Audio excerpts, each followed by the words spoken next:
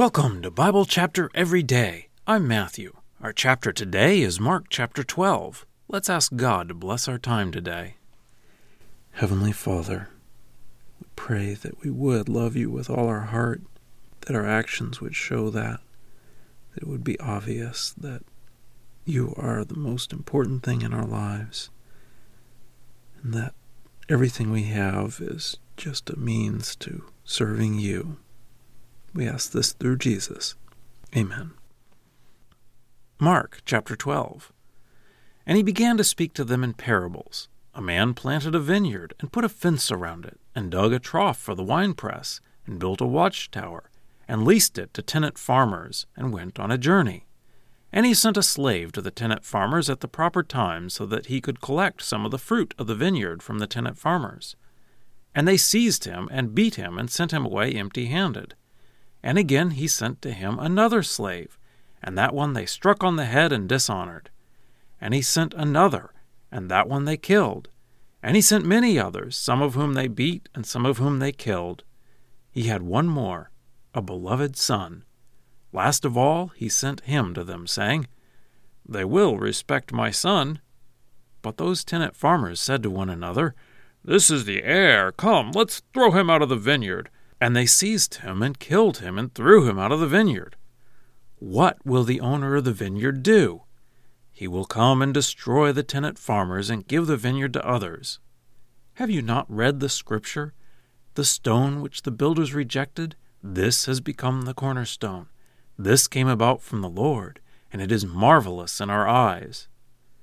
And they were seeking to arrest him. And they were afraid of the crowd because they knew that he told the parable with reference to them. And they left him and went away. And they sent some of the Pharisees and the Herodians to him so that they could catch him unawares in a statement. And when they came, they said to him, Teacher, we know that you are truthful, and that you do not care what anyone thinks, because you do not regard the opinion of people, but teach the way of God in truth. Is it permitted to pay taxes to Caesar or not? Should we pay or should we not pay? Because he knew their hypocrisy, he said to them, Why are you testing me? Bring me a denarius so that I can look at it. So they brought one, and he said to them, Whose image and inscription is this? And they said to him, Caesar's. And Jesus said to them, Give to Caesar the things of Caesar, and to God the things of God. And they were utterly amazed at him. And Sadducees, who say that there is no resurrection, came up to him and began to ask him, saying, Teacher, Moses wrote for us that if someone's brother dies, and he leaves behind a wife and does not leave a child, that his brother should take the wife and father descendants for his brother. There were 7 brothers, and the first took a wife, and when he died, he did not leave descendants. And the second took her, and he died without leaving descendants, and the third likewise. And the 7 did not leave descendants. Last of all the woman also died.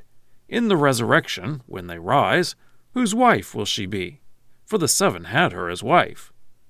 Jesus said to them, Are you not deceived because of this? Because you do not know the Scriptures or the power of God. For when they rise from the dead, they neither marry nor are given in marriage, but are like angels in heaven. Now, concerning the dead, that they are raised, have you not read in the book of Moses, in the passage about the bush, how God spoke to him, saying, I am the God of Abraham, and the God of Isaac, and the God of Jacob. He is not the God of the dead, but of the living. You are very much mistaken. And one of the scribes came up, and heard them debating. When he saw that he answered them well, he asked him, Which commandment is the most important of all? Jesus answered, The most important is, Listen, Israel, the Lord our God, the Lord is one, and you shall love the Lord your God from your whole heart, and from your whole soul, and from your whole mind, and from your whole strength. The second is this, You shall love your neighbor as yourself. There is no other commandment greater than these. And the scribe said to him, That is true, teacher. You have said correctly that he is one, and there is no other except him, and to love him from your whole heart, and from your whole understanding, and from your whole strength, and to love your neighbor as yourself, is much more than all burnt offerings and sacrifices." And Jesus, when he saw that he had answered thoughtfully, said to him, "You are not far from the kingdom of God." And no one dared to put a question to him any longer. And continuing, Jesus said, while teaching in the temple courts, "How can the scribes say that the Christ is David's son? David himself said by the Holy Spirit, 'The Lord said to my Lord, sit at my right hand until I put your enemies under your feet.' David himself calls him Lord. And how is he his son?" And the large crowd was listening to him gladly. And in his teaching he said, "Beware of the scribes who like walking around in long robes and greetings in the marketplaces, and the best seats in the synagogues, and the places of honor at banquets, who devour houses of widows, and pray lengthy prayers for the sake of appearance. These will receive more severe condemnation." And he sat down opposite the contribution box, and was observing how the crowd was putting coins into the contribution box, and many rich people were putting in many coins.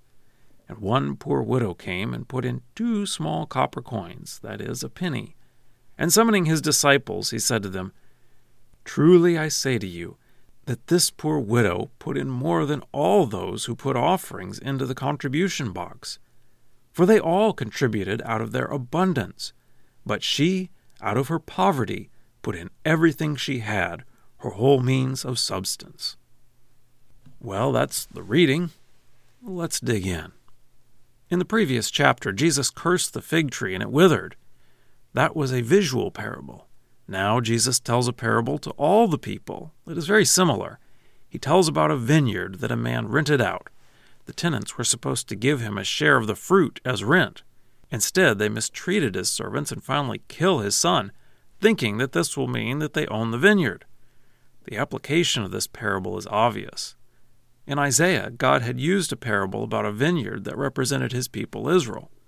The slaves that the owner sent were the prophets that the Israelites had mistreated and killed. And the Son is obviously Jesus.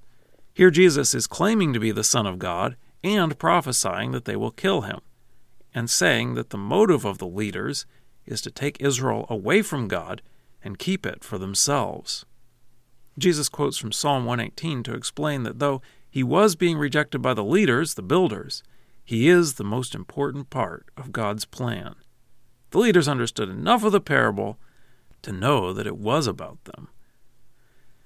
Then we see different groups trying to get Jesus in trouble by asking questions.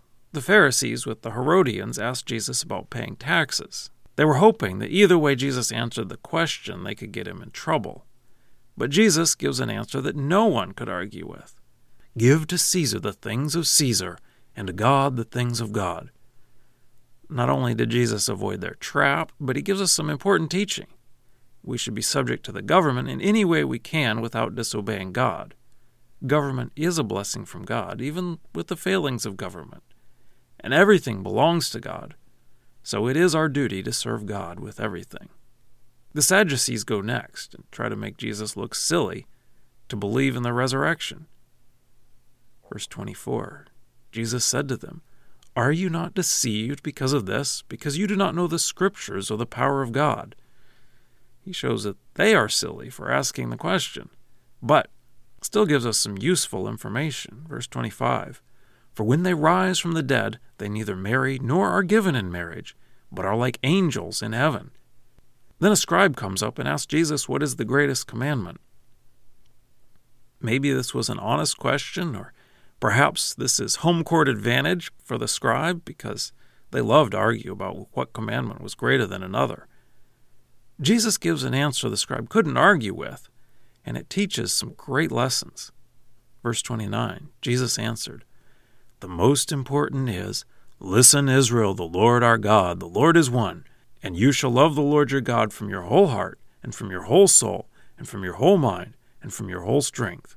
The second is this, you shall love your neighbor as yourself. There is no other commandment greater than these.'" The scribe agrees with Jesus, and Jesus says, "You are not far from the kingdom of God." Jesus answered every one of their trap questions and gave them useful answers, if they wanted the truth. Then Jesus asked them a question about the Christ. Jesus isn't trying to trap them, but help them understand the truth. Then Jesus condemns the scribes because they like to look good. Then Jesus sat and watched people putting coins into the contribution, and then a poor widow comes and puts in a tiny contribution that Jesus explains is more than all the others because it was everything she had. And now for a deeper dive. The poor widow put in all that she had, 100%. Jesus said the greatest commandment is to love the Lord your God with all your heart, 100%. The scribes wanted praise from people. They wanted to keep the fruit from the vineyard for themselves. They were willing to give to God as long as it benefited them in some way, such as praise. It reminds me of the rich young ruler that Jesus told to sell everything he had and give to the poor. This poor widow did give everything. Which person are we more like? Scripture quotations are from the Lexham English Bible, copyright 2012, Logos Bible Software.